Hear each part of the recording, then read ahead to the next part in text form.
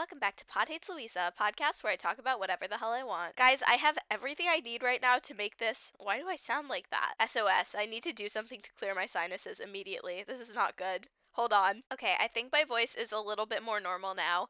Don't ask what I did. I just wanted to say that today I am recording with a little special helper who is Richard, my Pitbull mix. Hi, baby. Richard, come here. So I'm on the couch with my Pod Hates Louisa crew neck and my dog and my coffee, and everything is right with the world. I'm kind of mad at Richard right now, not gonna lie, because he chewed up my dinosaur plushie named Kyle, and he is currently absolutely mauling it. He reminds me of one of the little velociraptors in Jurassic Park, kind of, but I swear to God, he's not, like, aggressive or horrible or anything like that, despite all of the negative stereotypes about his breed, which we will be getting into later in this episode. So, in today's episode, we're going to be talking first about the Satanist movement, because I think it's very interesting, and I will also be briefly mentioning Doja Cat, because I'm kind of obsessed with her.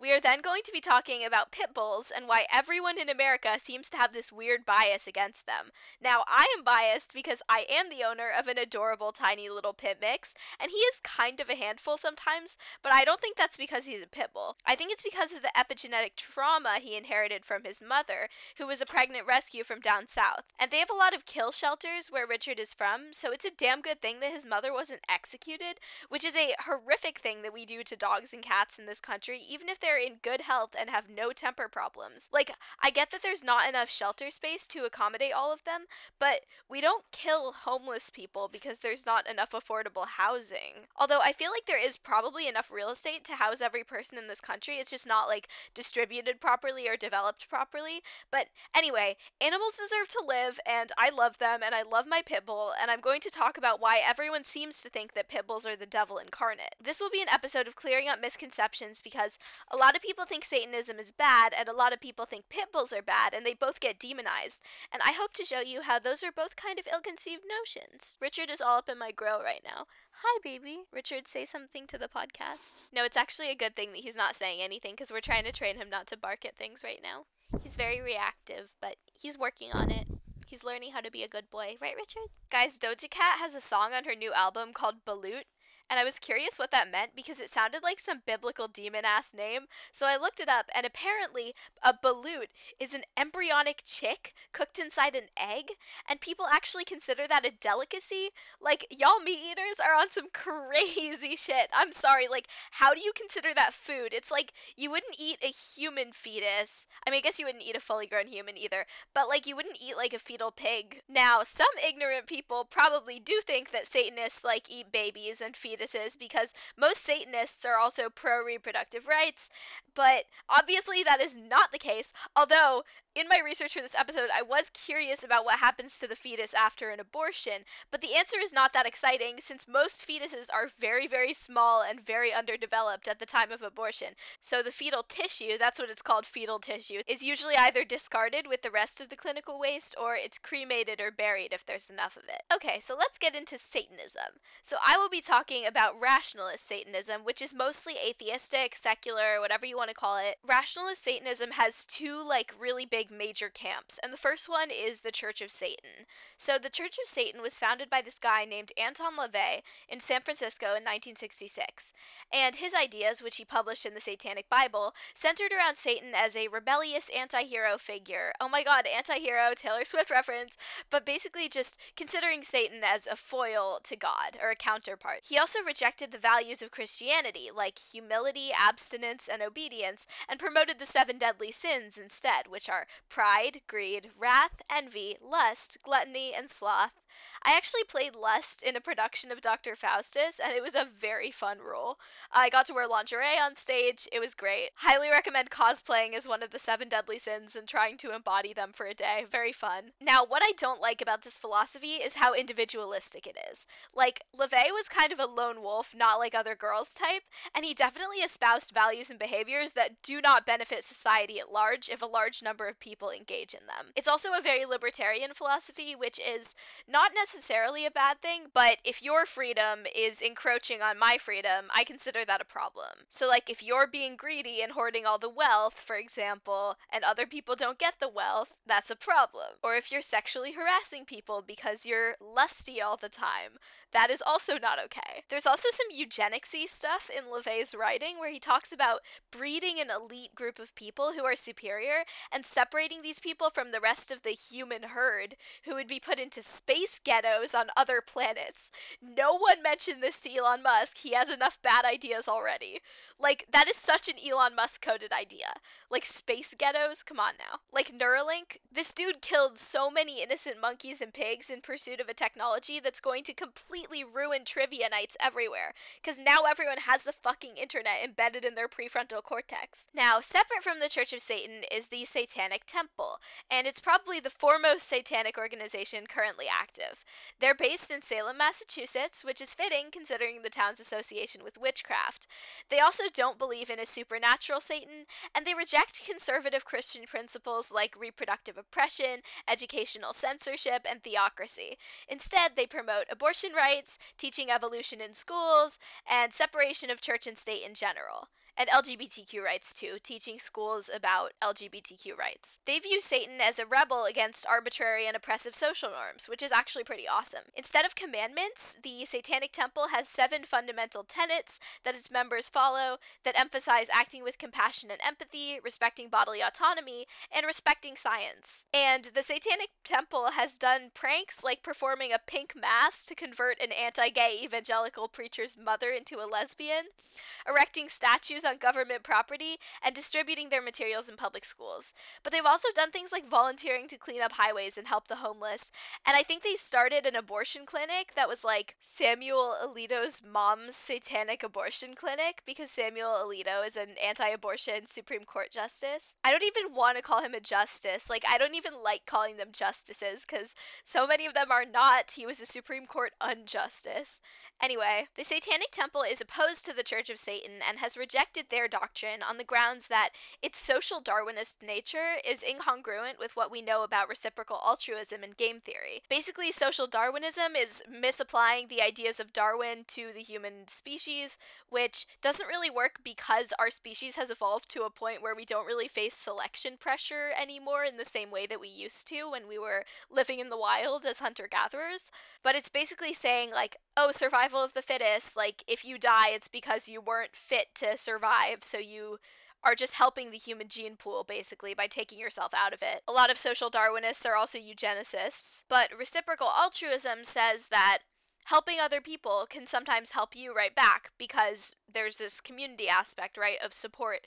So if you help Old Man Joe plant his vegetable garden, maybe he'll give you some of the vegetables when they finish growing. It's stuff like that. That's reciprocal altruism. So basically, LaVey's Satanism is very every man for himself, survival of the fittest pilled, whereas the Satanic Temple is more communitarian, and they acknowledge that helping other people sometimes ends up coming back to you in a positive way. Now, these are both atheistic forms of Satanism, but there are also theistic forms of Satanism that do actually worship the devil and do believe that Satan is an actual deity, and these are groups like the Temple of Set.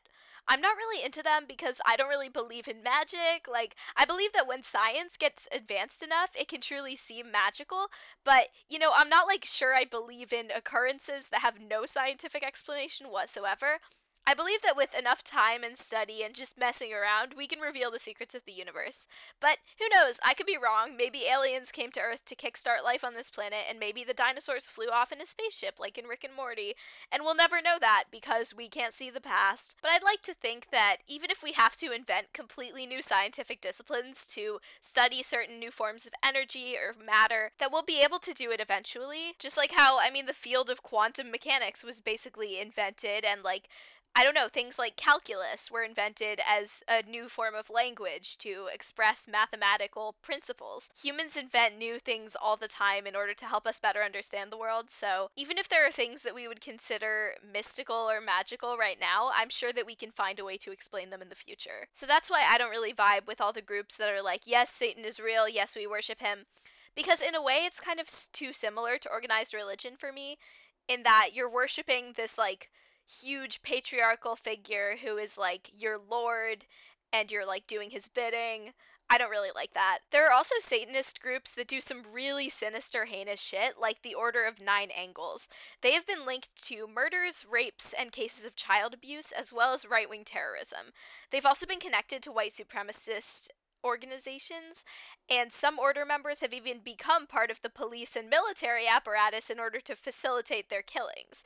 I think that says a lot about the role of the police and military in our society, so I'm just gonna leave that there. So, in conclusion, there are two main rational Satanist groups, the Church of Satan and the Satanic Temple, and I think the Satanic Temple is pretty based. Now, a lot of people have accused Doja Cat of being a Satanist, and it was actually really funny. Like, in this interview, the interviewer asked her, like, a lot of people think you're a Satanist. Is that true? And she was like, why? Because I wore red in a music video? And, like, to be fair, in the music video for Paint the Town Red, as well as the one for Demons, there is a lot of satanic imagery, including her in, like, demon horns and full black body paint with those creepy contact lenses that make your eyes, like, completely black. She also says, I'm a demon lord in the lyrics for Paint the Town Red, but using satanic aesthetics in her art does not mean she's the kind of stereotypical Satanist who actually worships Satan. I mean, she probably agrees with a lot of the Satanic Temple's values based on what I've heard her say in interviews, but she has never said or demonstrated in real life that she's a Satanist, and we have to respect her identity. And because of those sinister right-wing terrorist white supremacist Satanist groups like the Order of Nine Angles, and because of like stereotypical biblical like worshipping the Antichrist accusations, there is this negative stigma around Satanism, when in reality, the Satanic Temple is actually a really cool organization that has done a lot of good and helped a lot of people get access to the reproductive health care that they need. I would also be remiss if I didn't talk about Boy Genius's song Satanist, which came out last year.